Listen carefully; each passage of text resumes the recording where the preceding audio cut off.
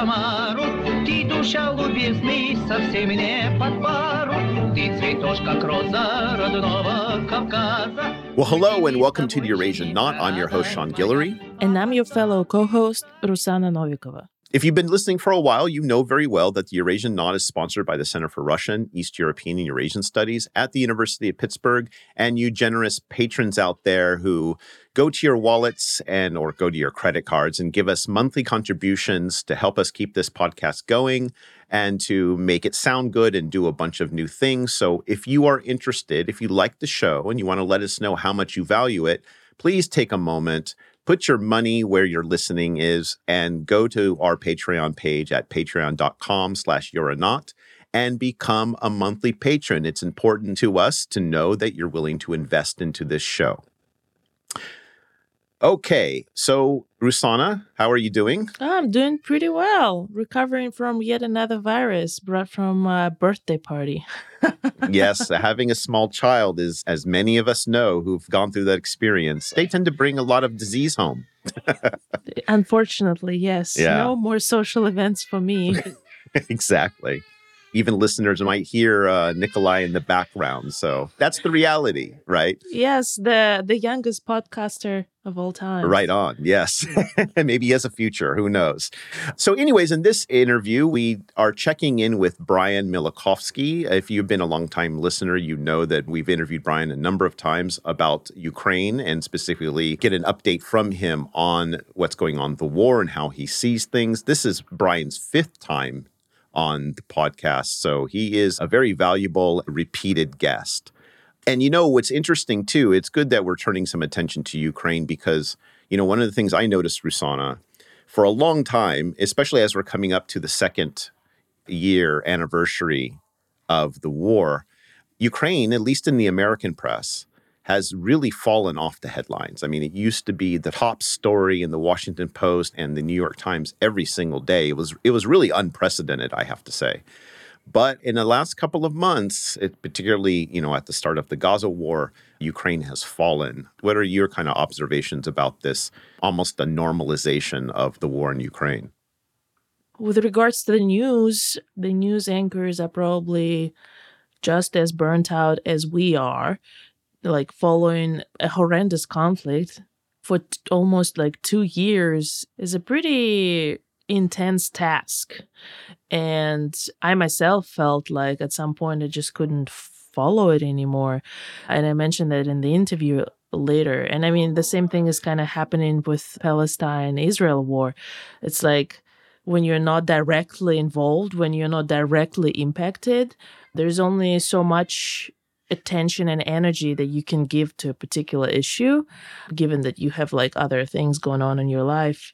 So I feel like the fact that it's fallen off the headlines signals to the fact that people are burnt out. And perhaps it also is signaling us that the political climate in the States is also changing, that perhaps the establishment is reconsidering how much support they're willing to give to Ukraine, given the stalled counteroffensive, et cetera, et cetera. Yeah.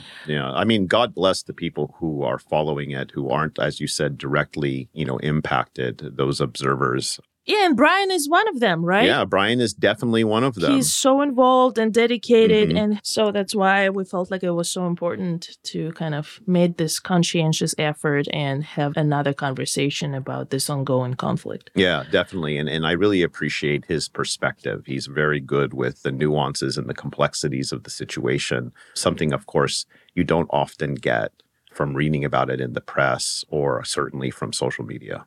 So why don't we move on and get Brian on the air? Let's turn to the interview. Why don't you introduce Brian for us? Brian Milakovsky has worked in forest conservation in Russia and Ukraine from 2009 to 2015, and then in economic recovery and international projects in Ukraine. He was based in Severodonetsk in eastern Ukraine, but moved to Latvia with his family after Russia's second invasion. He writes about socioeconomics of Ukraine for publications like Foreign Affairs, The Garden, Open Democracy, and the Wilson Institute. Here's Brian Milakovsky.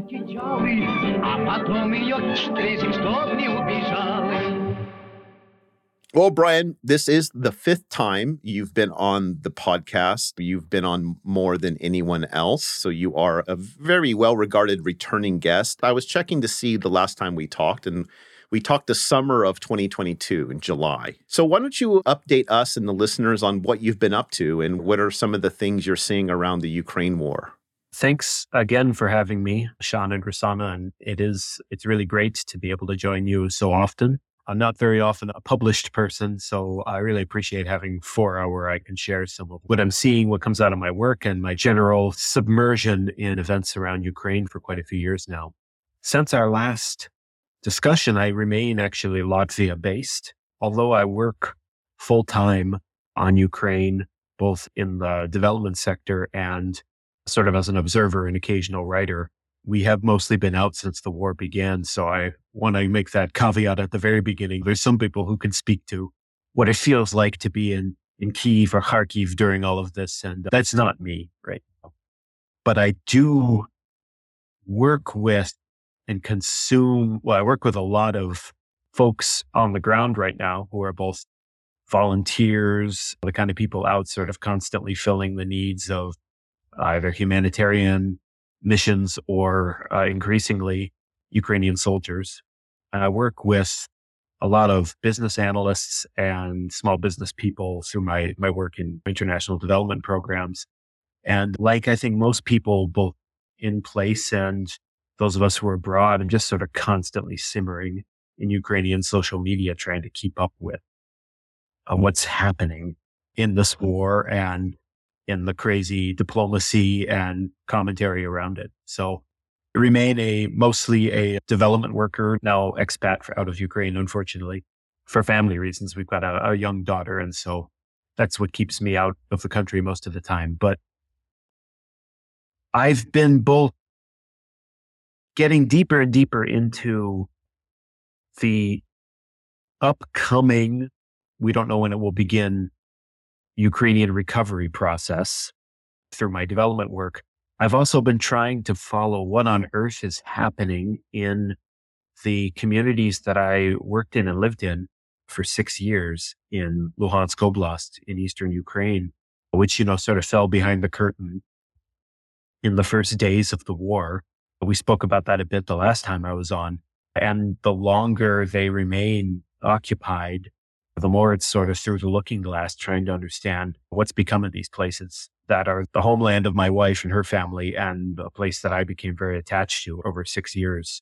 That's a very strange experience, sort of seeing that mostly on Telegram, increasingly strange, I would say dystopian snippets of 2 years into this new kind of Russian occupation. It's even different, I'd say, than the 2014 to 2021 occupation. So sorry, that was a not very nutshell summary of what I've been up to since our last interview. Brian, I'm curious, as someone like yourself who is really up to your neck in this information, and granted, I know you have family connections now for this. It's not abstract for you. But nonetheless, how do you maintain your kind of psychological fortitude given all of this and just not completely burning out and wanting to just run away? Well, I spread my interests around a lot of different aspects of what's going on. But I, as many people who are sort of permanently plugged in watching this conflict, I mean, you do every so often just hurl the phone away. I really don't know what people who are there and actually submerged in it personally. There's lots of people who could speak to that. I think it's very different, possibly in some ways. I won't even try to speak to the way it feels for them. But I spread around and try to follow a lot of different things. So I'm actually a forester and a forest ecologist by education and still have worked on that some in Ukraine, worked on it a lot when I lived in Russia for many years. And I've focused on that a bit because that allows me to consume more information and in a way that's close to my specialization and professionally, instead of sort of emotionally or in this weird, I'm an observer, I'm going to try to write about this and tell other people about it, which is nonetheless an extremely emotional thing at the end of the day. Whereas I'm in a group of people who monitor forest damage from the war using satellite images and an extraordinary amount of cell phone cam footage that's uploaded every day. And it's also thoroughly depressing, but also incredibly fascinating.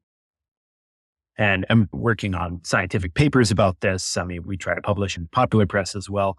So things like that give me an outlet to follow and also create some new useful metric for people to understand what the war is doing. All of these metrics are deeply depressing and distressing, but they're important. And that helps. So that's one thing I do. While then sometimes from the same channels, I'm also seeing the latest wave of absolutely off the charts, crazy brainwashing propagandization of children in the occupied territories, which is not something I can keep up with at the same level that I do of collecting videos of bombed out forests, because I can't handle that emotionally, but I give it a certain amount of my bandwidth. And then I jump into analytics of domestic manufacturers in Ukraine and their ability to take part in the reconstruction, which is part of my job. I think that's the answer. Is I have these different silos for working on Ukraine that trigger different parts of my brain. I have a follow-up question. You mentioned the destruction of forests and kind of the environmental damage that's been done because of the war, and also your work on the recovery process for Ukraine. And I wonder, do these calculations for what it takes to recover from the war, do they take the environmental damage into consideration? And could you tell us more about what the recovery process would look like and what exactly is being measured and what is the focus here? Yeah, certainly. There's quite an impressive effort right now to quantify the ecological damages accrued from Russia's invasion. There's an entire team. There's a Dutch expert named Leonard de Klerk who's led that together with a bunch of Ukrainian experts. And I mean, they've looked at everything climate related, from the direct destruction, like this many hectares, this many tens of thousands of hectares have burned to the ground and released their stored carbon into the atmosphere, to this many old Soviet apartment blocks have been wrecked, and we're going to need to create this many emissions to create the new concrete and steel that's going to go into their construction. And if we used timber instead, we would reduce it by this much. All the way to, I mean, it's fascinating. They looked at because Ukraine and Russia became no-fly zones for a lot of major airlines, they're doing these huge roundabouts around that massive landmass, and that's all these jets spewing that much more emissions into the atmosphere. I mean, they're really trying to capture it, partially because they're trying to put some, carbon is now a monetized thing in the world. And quite appropriately, they're looking for ways to make Russia pay for the climate destruction it's wreaking through this war. So there's an attempt to capture that. It all gets down to, okay, when we quantify it, are we then able to turn that into justice? That's an enormous question that leads to, will we ever have enough leverage to make Russia pay for what it's doing, which is a much bigger question. But there's definitely an attempt to work that into the calculations. We're very much right now on the threshold of, is it possible to extract things from the Russian Federation to make them cover at least a part of the massive damages they're accruing to Ukraine? I think you've probably seen in the news, this isn't something I can speak to as an expert. I'm reading the same headlines as everyone else, but the Western countries are really hoping to start using assets seized on their territory from Russian owners to compensate, because otherwise we are looking at a recovery that will have a major and an extraordinary component of grant funding from the West. And we need to acknowledge already that, for instance, the EU right now is just doing an enormous amount of funding that it will never return just to keep Ukraine's basic welfare state functioning, right? Like Ukraine covers 100% its military expenditures itself, although of course it's also getting arms, but other huge aspects of its welfare state are being covered by Western partners. So I want to say that at the very beginning, because another major aspect of how the recovery is going to be financed inevitably is debt. Ukraine's economy is ravaged, as I think we've few times seen, to this extent and in such diverse ways, because Russia is deliberately using economic warfare alongside its destruction. And this war is getting pushed out farther and farther. And even very generous partners turn eventually to credit rather than gifts to help fund an effort like that. And there's a massive question, is this feasible for Ukraine to carry such a massive debt on the shoulders of its ravaged economy with millions of people abroad? Will they return to become cogs in the economy that start getting that GDP cranking again? Or will they look at many less public services, a physically ravaged country, and now it's servicing massive debt and say, I've already got a job in Poland or the Czech Republic. And so there is a very big worry among some of us in the recovery community, especially who might come to this from a bit of a social democracy part of the spectrum. Do we have a sustainable model whereby Ukraine can rebuild itself? And one of the themes I've worked with a lot is if you're going to have a debt-driven recovery, Ukraine should spend that money in its domestic economy to the absolute maximum extent. And that means using the recovery loans to stimulate its own industries, which exist, to insource its own recovery. So that's a major professional theme for me right now, and one that I'm trying to at least create some analytical progress. Basically, I wanted to go back to the question about freezing conflict and stalemate. And I've been hearing from the news, there's been a lot of talk in the press about the Ukraine reaching a stalemate and that the counteroffensive wasn't as successful as the Western powers have hoped, by providing all the support that they had. Yeah, Brian, so what are some of your impressions of where things stand today? Yeah, this is, of course, the million-dollar question. To sort of maybe start with a couple of big themes, I think there's been a real struggle, and it didn't begin in February 2022, to have a policy of support for Ukraine from the West in which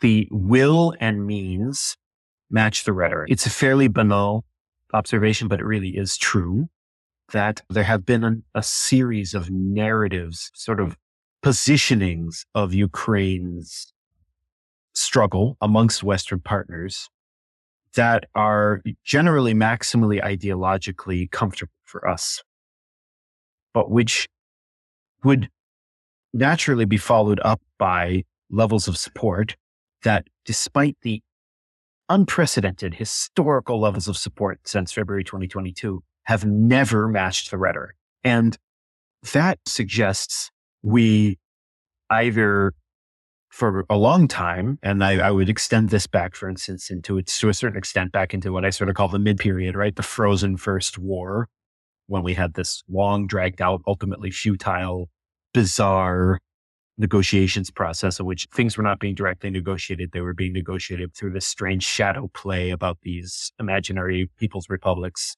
in the Donbass. That's a big topic. I've talked about it with Sean several times before, so I'll try not to get dragged back into that. But I think we could extend back into that period, definitely now during the big hot war since February 2022, and say, okay, either scale back the rhetoric and positioning to what you're prepared to actually do, because rhetoric has impact against a deeply ideological opponent like the Russian Federation. Ideology matters in the Russian Federation, mobilizes, it is weaponized, right? It is everything, but it matters, and rhetoric affects it. So either scale back your rhetoric or walk your walk, right? As you're talking your talk. And there's just been this perpetual disalignment. And of course, also the rhetoric also works on Ukrainians. It builds expectations. So that's been distressing to watch for many years. And I think as we get into this situation now, here's another theme that I think about a lot. There are sort of the realists, look, this should have been ended with negotiations as fast as possible crowd, for whom I have time, because if we are not prepared to do what it takes for a more conclusive victory, then that brings us to negotiation.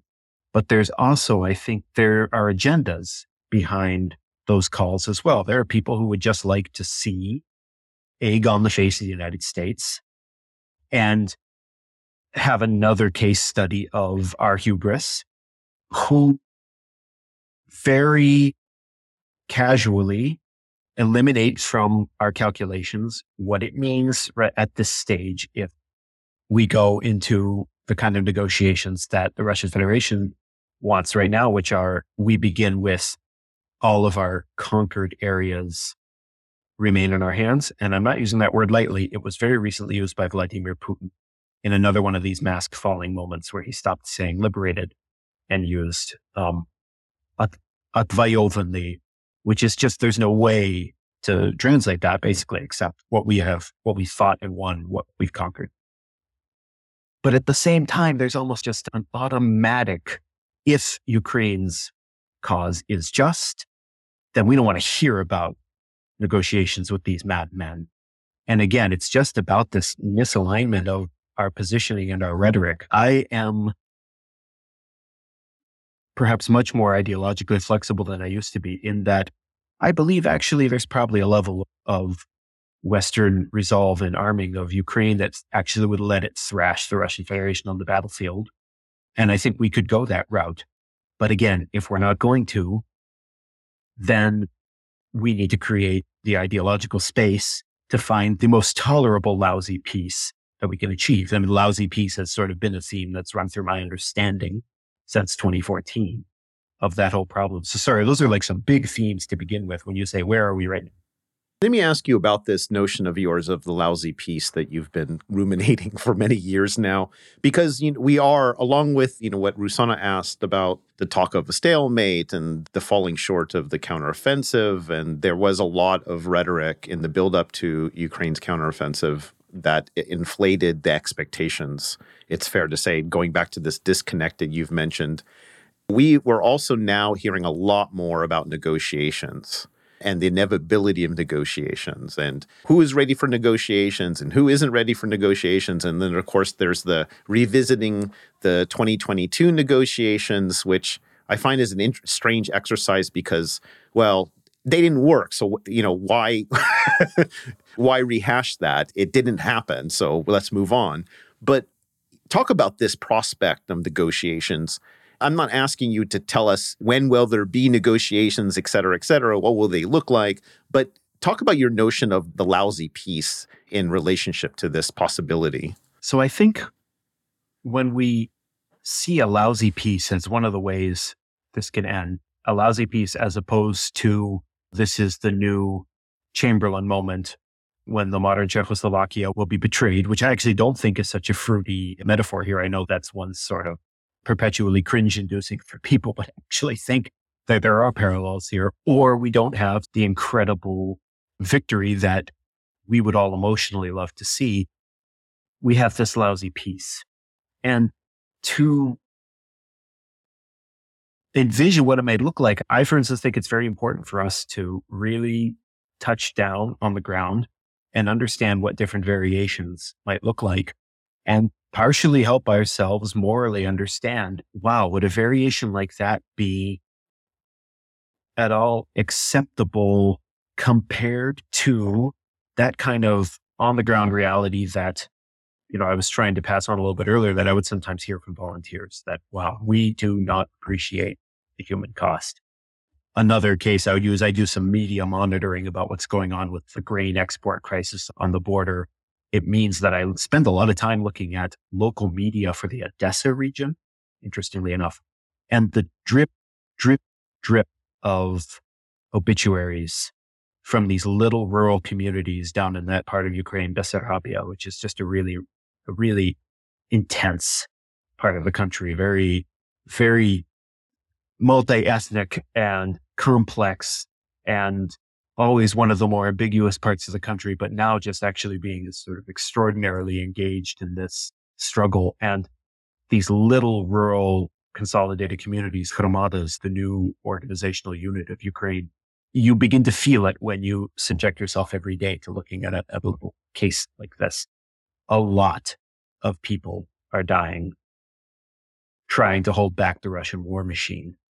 And so let's take that into consideration, and let's take into consideration what it means to let the Russian war machine take home its spoils. because there are different variations. The 2022 negotiations that didn't work, and we can get into that. It's an extremely complicated topic. I can try to speak to it lightly, but what they theoretically were getting towards was what was being discussed was let's go back to the February 24th, 2022 line.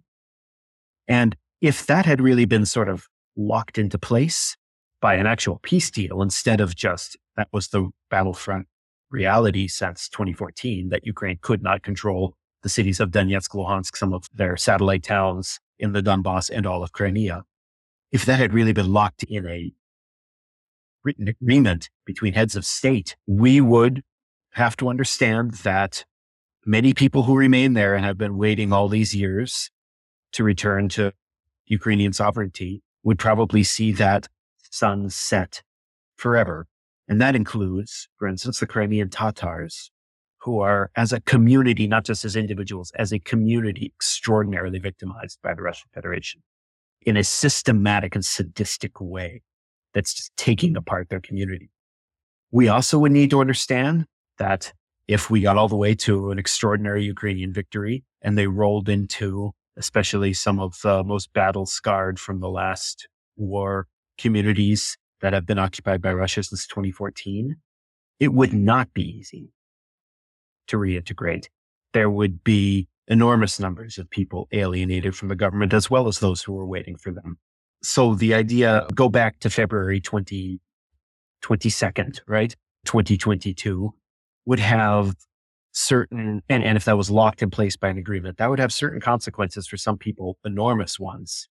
It would also leave untouched one of the most difficult questions in front of Ukraine, which is reintegration of the so-called People's Republics of the Donbass, which I've been studying for 8 years, and it's just almost too complex to express. If Russia gets its way right now, if we say, okay, you know what, there isn't enough Western resolve, we're going to try to freeze the conflict, Russia gets some more pieces of Eastern and Southern Ukraine. It's not the same exact thing that it has now got. It is a different territory with a different ideological balance. And quite simply, Russia will be able to control some territories absolutely demonstrated unambiguously their disgust with the Russian imperial project. If in the Donbass there was an indigenous core that was ready to participate, it was absolutely not everyone, but it was also enough people to create an incredible challenge to Ukraine for reintegration. And those people were traumatized in the war and have their scars, psychological and otherwise.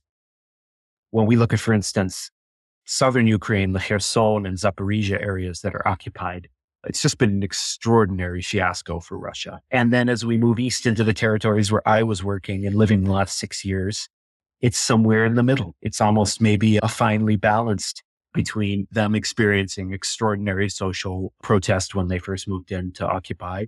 But also, now 2 years in, I could certainly see that many people there have also reconciled themselves, perhaps happily, to living in that. So if we say negotiations that brought us back to the 2022 line or negotiations that freeze in place Russia's conquered territories, now those are very different human costs. Do you also fear, is it possible, I should say, that going back to this disconnect with the rhetoric and reality, and also many of the things you just outlined of the complexities of the configurations on the ground, is another possibility of the lousy peace is the question for the Ukrainian public and officials to ask, what was all this for? What did we lose all of this for if we're going to just freeze this, let's say, freeze it where it is? What did we fight for? Yeah, absolutely. I mean, it's inevitable and unavoidable when a society has been mobilized in the most literal way possible, as Ukraine had to, for a lot of people not to reach an ideological place where, look what these monsters have done to us. And when you stop and look, when you look at the number of children they took into their own territory, and we look at what they're doing to just absolutely reform the minds of children in the occupied territories, it's very easy for me to get to that same emotional place. then I have to walk myself back from it just to say, am I going to end up there if I try to really hash out all the scenarios? And it's almost inevitable that people got there, but it's also then when they reach a bubble bursting moment, for instance, when they begin to understand what the American Republican Party is capable of. It's quite traumatic. There was a very dark moment at the end of last year that I think is maybe people are coming through it a bit simply because, again, the Ukrainian army is extraordinarily resilient.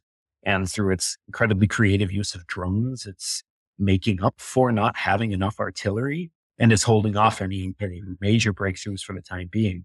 But yes, it's very difficult for people we're now 2 years in, and the longer it goes out, of course, the greater and greater the price is, the greater and greater the stakes. Again, because I always tie what's going on the battlefield with how much it's increasing the cost and the weight of debt that Ukraine will have to carry going forward. But also the harder and harder it gets to imagine sitting down at a table with these barbarians.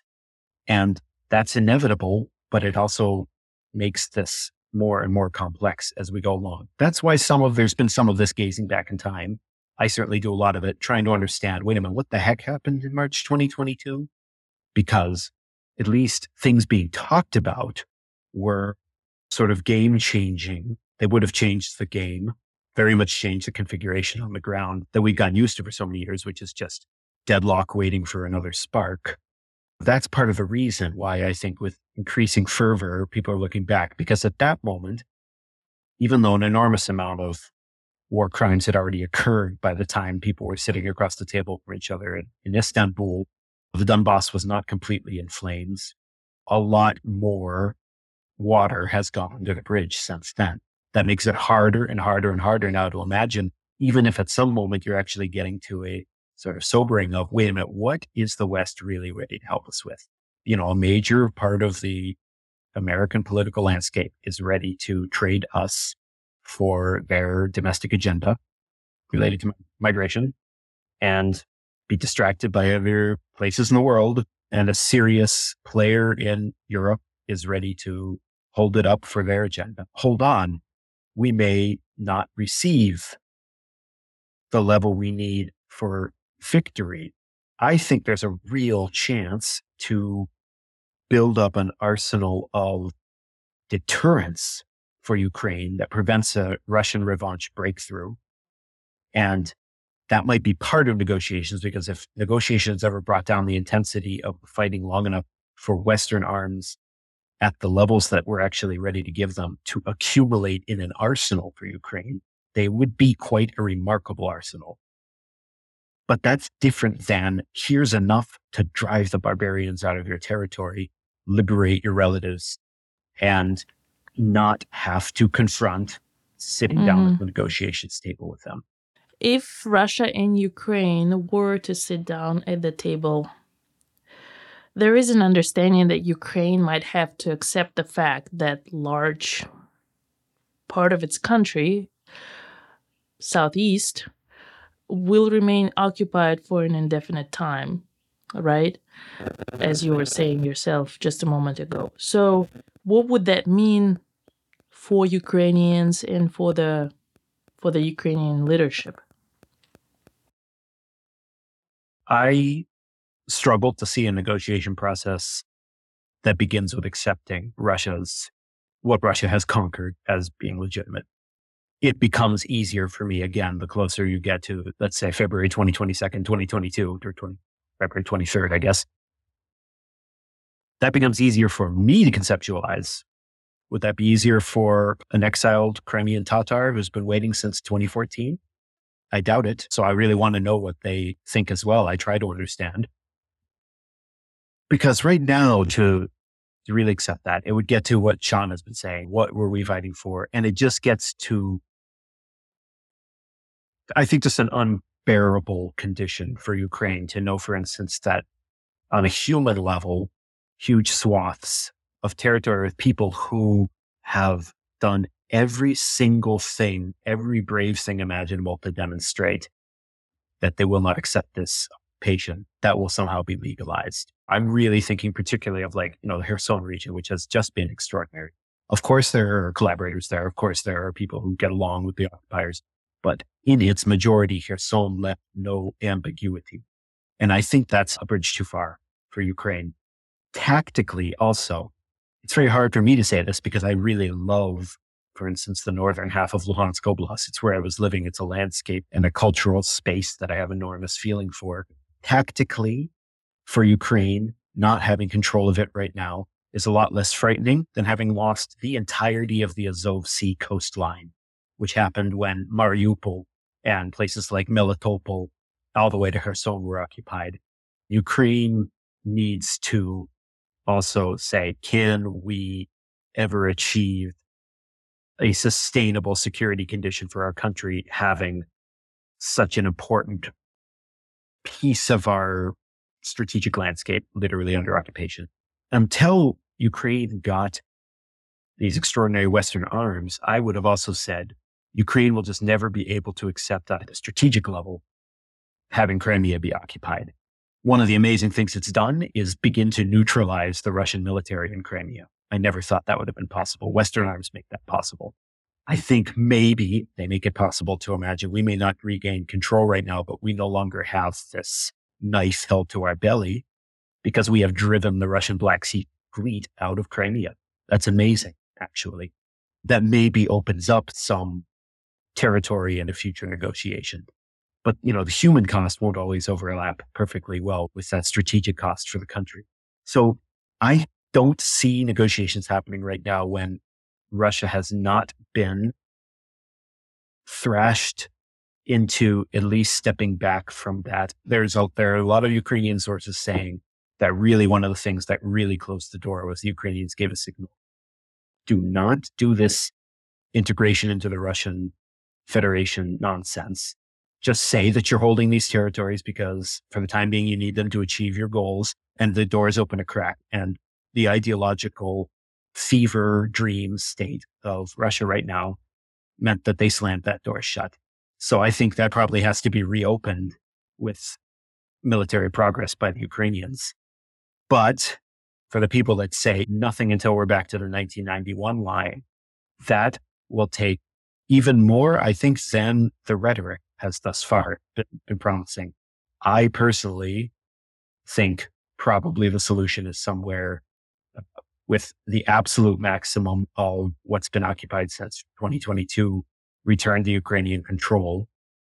It's my assessment that many Ukrainians could probably be reconciled to such a negotiated ending, but that gets harder and harder every day because of what they've seen the Russians do. I have to say, the picture you've painted really doesn't give Ukraine a lot of wiggle room in terms of openings. So you have Western partners who are great at talking about support, but unwilling or incapable of providing the support necessary for pushing the Russians back. There is not really a lot of wiggle room in terms of the amount of destruction and death that has occurred and the atrocities for people to swallow the possibility of some kind of negotiated settlement. And then, of course, the other side is that the Russians have to want to talk if there's going to be negotiations, and there's no indication that's going to happen anytime soon. And so putting aside the tragedy of death and destruction, but the tragedy of Ukraine having this unprecedented support on the one hand, but at the same time, based on what you've just told us, I feel like at the same time, it's all alone. Yeah, I think you're capturing part of what's in the air right now. I won't be able to say if that's the buzz you'd feel on the street, because again, I'm usually not on the Ukrainian street, but I'm deep in the social media and talking to people daily. Yes, I think you're capturing part of the problem, which is just this sensation that once we've reached this point, we don't have what it takes for the victory that morally belongs to us. We can put more and more of our own people in as a substitute. As I said, for instance, drones are a remarkable substitute both for human beings and for artillery, but you don't win a war with drones. You might, for instance, hold off an enemy for a time. We don't have the what it takes to get the victory we morally deserve.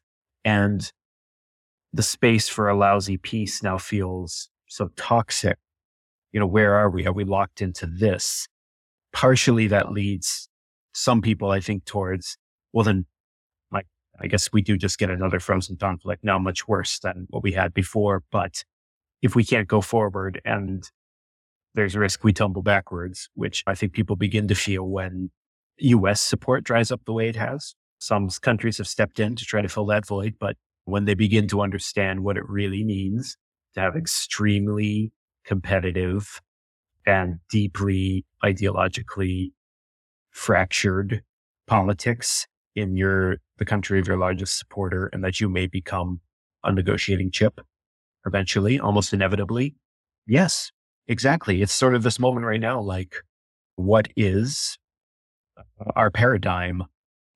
And I'm afraid that, this might be an unearned and terribly rude awakening that resets people's expectations. And then I wonder if some will say, okay, well, again, what are the other scenarios? Do we need to freeze it, build up an arsenal? But again, are we building up an arsenal for what? To hold off Russian revanche, or eventually to be ready to push them out? Because it's still very, very, very hard for people to accept, especially that these new territories would be left under Russian control. Russia is not standing still. Russia is going out of its damn mind. I lived in Russia for many years. I simply did not think it could reach the state of deeply concentrated imperial psychosis. I just thought there were more breaks in their society than there are. They were masterfully dismantled over many years. It's one of the most extraordinary, I think, political acts we've ever seen, that Russian society could be brought to this condition where they could tolerate and be on board with apparently such a fiasco of a war. And they are putting their economy on the rails of military Keynesianism, which is, one more reason why Ukraine also needs to think about its economic model. That's not an easy foe to fight with neoliberal economics. Russia is not holding still either, and unfortunately will be building its arsenal of revanche. So yes, it's a terribly fraught moment for Ukraine, Sean, in which there is not really an easy answer. And on top of it, too, I see this in the press, a return of politics in Ukraine, where you're having more infighting, increasing infighting within the leadership, particularly between the president and the military commanders. And then this socially fraught issue around mobilizing 400,000 soldiers this year, and the draft, the corruption and everything. How do you see this domestic politics that's reemerging out of the unity that we've been seeing over the last 2 years? How's that impacting things? I think the civilian military conflict narrative, while I'm absolutely not going to say, it has no validity at all, and I'm not the kind of insider that can speak to that. I think that's one of the sort of most socially media topics, that it's been spun, it's been sort of flogged. I personally don't think that necessarily there's such a massive rift there. I think Ukraine has simply reached a very, very difficult point when it had an enormous wave of volunteers. Many of them lost their lives. Some of them did their service and are back in their lives. Some of them are now deeply scarred and traumatized people trying to continue their service. That's a particular part of Ukrainian society. It's extraordinarily large and active. It's not bottomless. It's not endless. It's not a completely polarized society where everyone else is trying to figure out how to dodge the draft. I, for instance, know a significant number of my acquaintances who are men say, I am not going to dodge this draft. I haven't volunteered because my wife, for instance, said, until they call you, let's talk this through. I think we need to both be parents here, for instance, but I'm not going to run away from it. So there's many, many layers of Ukrainian society, but that incredible part that was these volunteers who are across the political ideological spectrum. I recently saw an acquaintance who was part of Ukraine's not extraordinarily large, but incredibly interesting socialist camp. Maxim Kazakov died on the front. People I know who were hardcore nationalists dying on the front. It's across the spectrum. It's across Ukrainian society, but it was never going to be an endless pool of people. and now fighting this war when the government has to use coercion, right? As governments do, a draft is coercive, right? And finding the right balance when what you're fighting for is your model of society that is not the boot on your face. And you have an extremely good example of what that looks like nearby. And mobilization has been such a part of the toxic Russian model of waging war. It's not easy for Ukraine. It's not easy. And again, I don't exactly know what it's going to look like. I don't think it's going to be everything comes apart because nobody wants to fight anymore. But it will bring back a lot of political tension because there's very different ways. I think a lot of people imagine there's always going to be a better model of mobilization. And when you say, well, would that model work on you? And they say, well, no, not exactly. I'd know how to get away from it. Then you understand why that's not necessarily going to be the model. It's going to be one that people like a lot less. No way for Ukraine to avoid that. It's going to get harder as it goes along. But I also don't see it as sort of a disaster like the volunteers have run out. Now there will be no one to fight. I wanted to follow up on this. Image that you guys painted of Ukraine standing all alone, despite the rhetoric coming from the West, despite the real support from European Union and the US. And so there are still talks about EU membership, even though the landscape has been changing over the past 2 years. So my question is, what would membership in the European Union mean for Ukraine today? And how popular is this idea among the Ukrainians? Or is it still popular? Yeah, I mean, it's enormously popular. And I think it's becoming more and more, again, sort of a piece of narrative. And I don't mean narrative here that, I mean, we often use that word in a sort of like this sort of crazy thing people tell themselves or this weird spin. I mean, you need a narrative to get through an existential war, and one that we will join the European community, where we've always belonged, is a pretty natural one. What European Union membership actually means is a different question that I think we need to be rigorous about answering. A lot of Eastern European countries have entered the European Union. For some of them, it was an extraordinary launching pad to their global success, like Poland. Some of them had sort of cemented their natural place in Europe, and they're happy and natural success stories like Czechia. Some countries faced a demographic crisis when they entered the European Union. I'm living in one of them right now. It's not the only reason Latvia has a demographic crisis. They got an extraordinary bunch of benefits through joining the EU. It also did not solve their central difficult issues as a country that emerged from occupation, sort of oriented away from its natural economic connections for several generations. Latvia still struggles. Doesn't mean that they would say, the EU was a fiasco for us. Not at all. But Ukraine has challenges, I would say, many times greater than what the most challenged Eastern European members of the EU came into. And there's always a risk that it's like, we'll get into the European Union and some switch will get flicked somewhere. Some things will happen.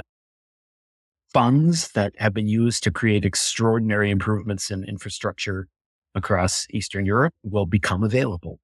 And that's going to be super important.